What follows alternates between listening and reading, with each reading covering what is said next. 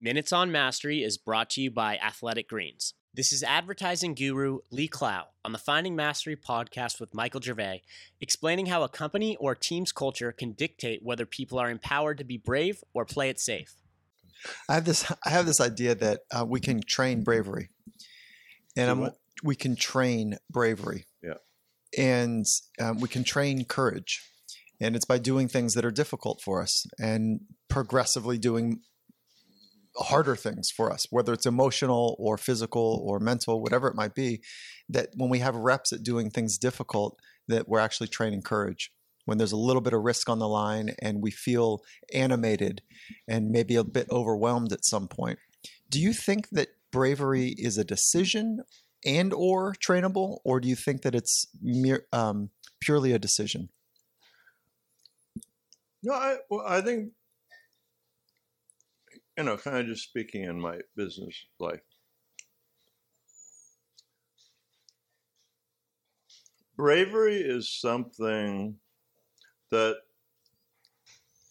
has to be kind of encouraged, and or it's kind of fragile and people can step back from bravery immediately. So in terms of an agency culture, for example, Jay Chiat was very brave, and he was one of my first mentors. And he taught me that wanting to be brave and wanting to be a rebel was okay. If you go into a company or a culture that basically plays it safe and doesn't want to be brave, and you're trying to keep your job and make a living, lots of people step back from brave. They step back from trusting their intuition. They step back from their creative side and become very pragmatic and basically just go along to get along. I'm going to do what I'm supposed to do my job, to make a living, to get my paycheck. Yeah. So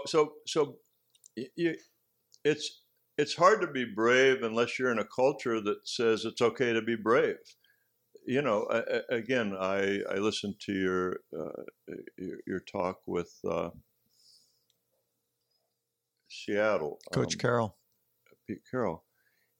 He tries to create a culture where people believe in themselves and believe of what they're trying to do, and it's probably totally appropriate on a sports team, but in business it should be the same way. You should build a culture that tries to challenge everybody to be their best and kind of push beyond their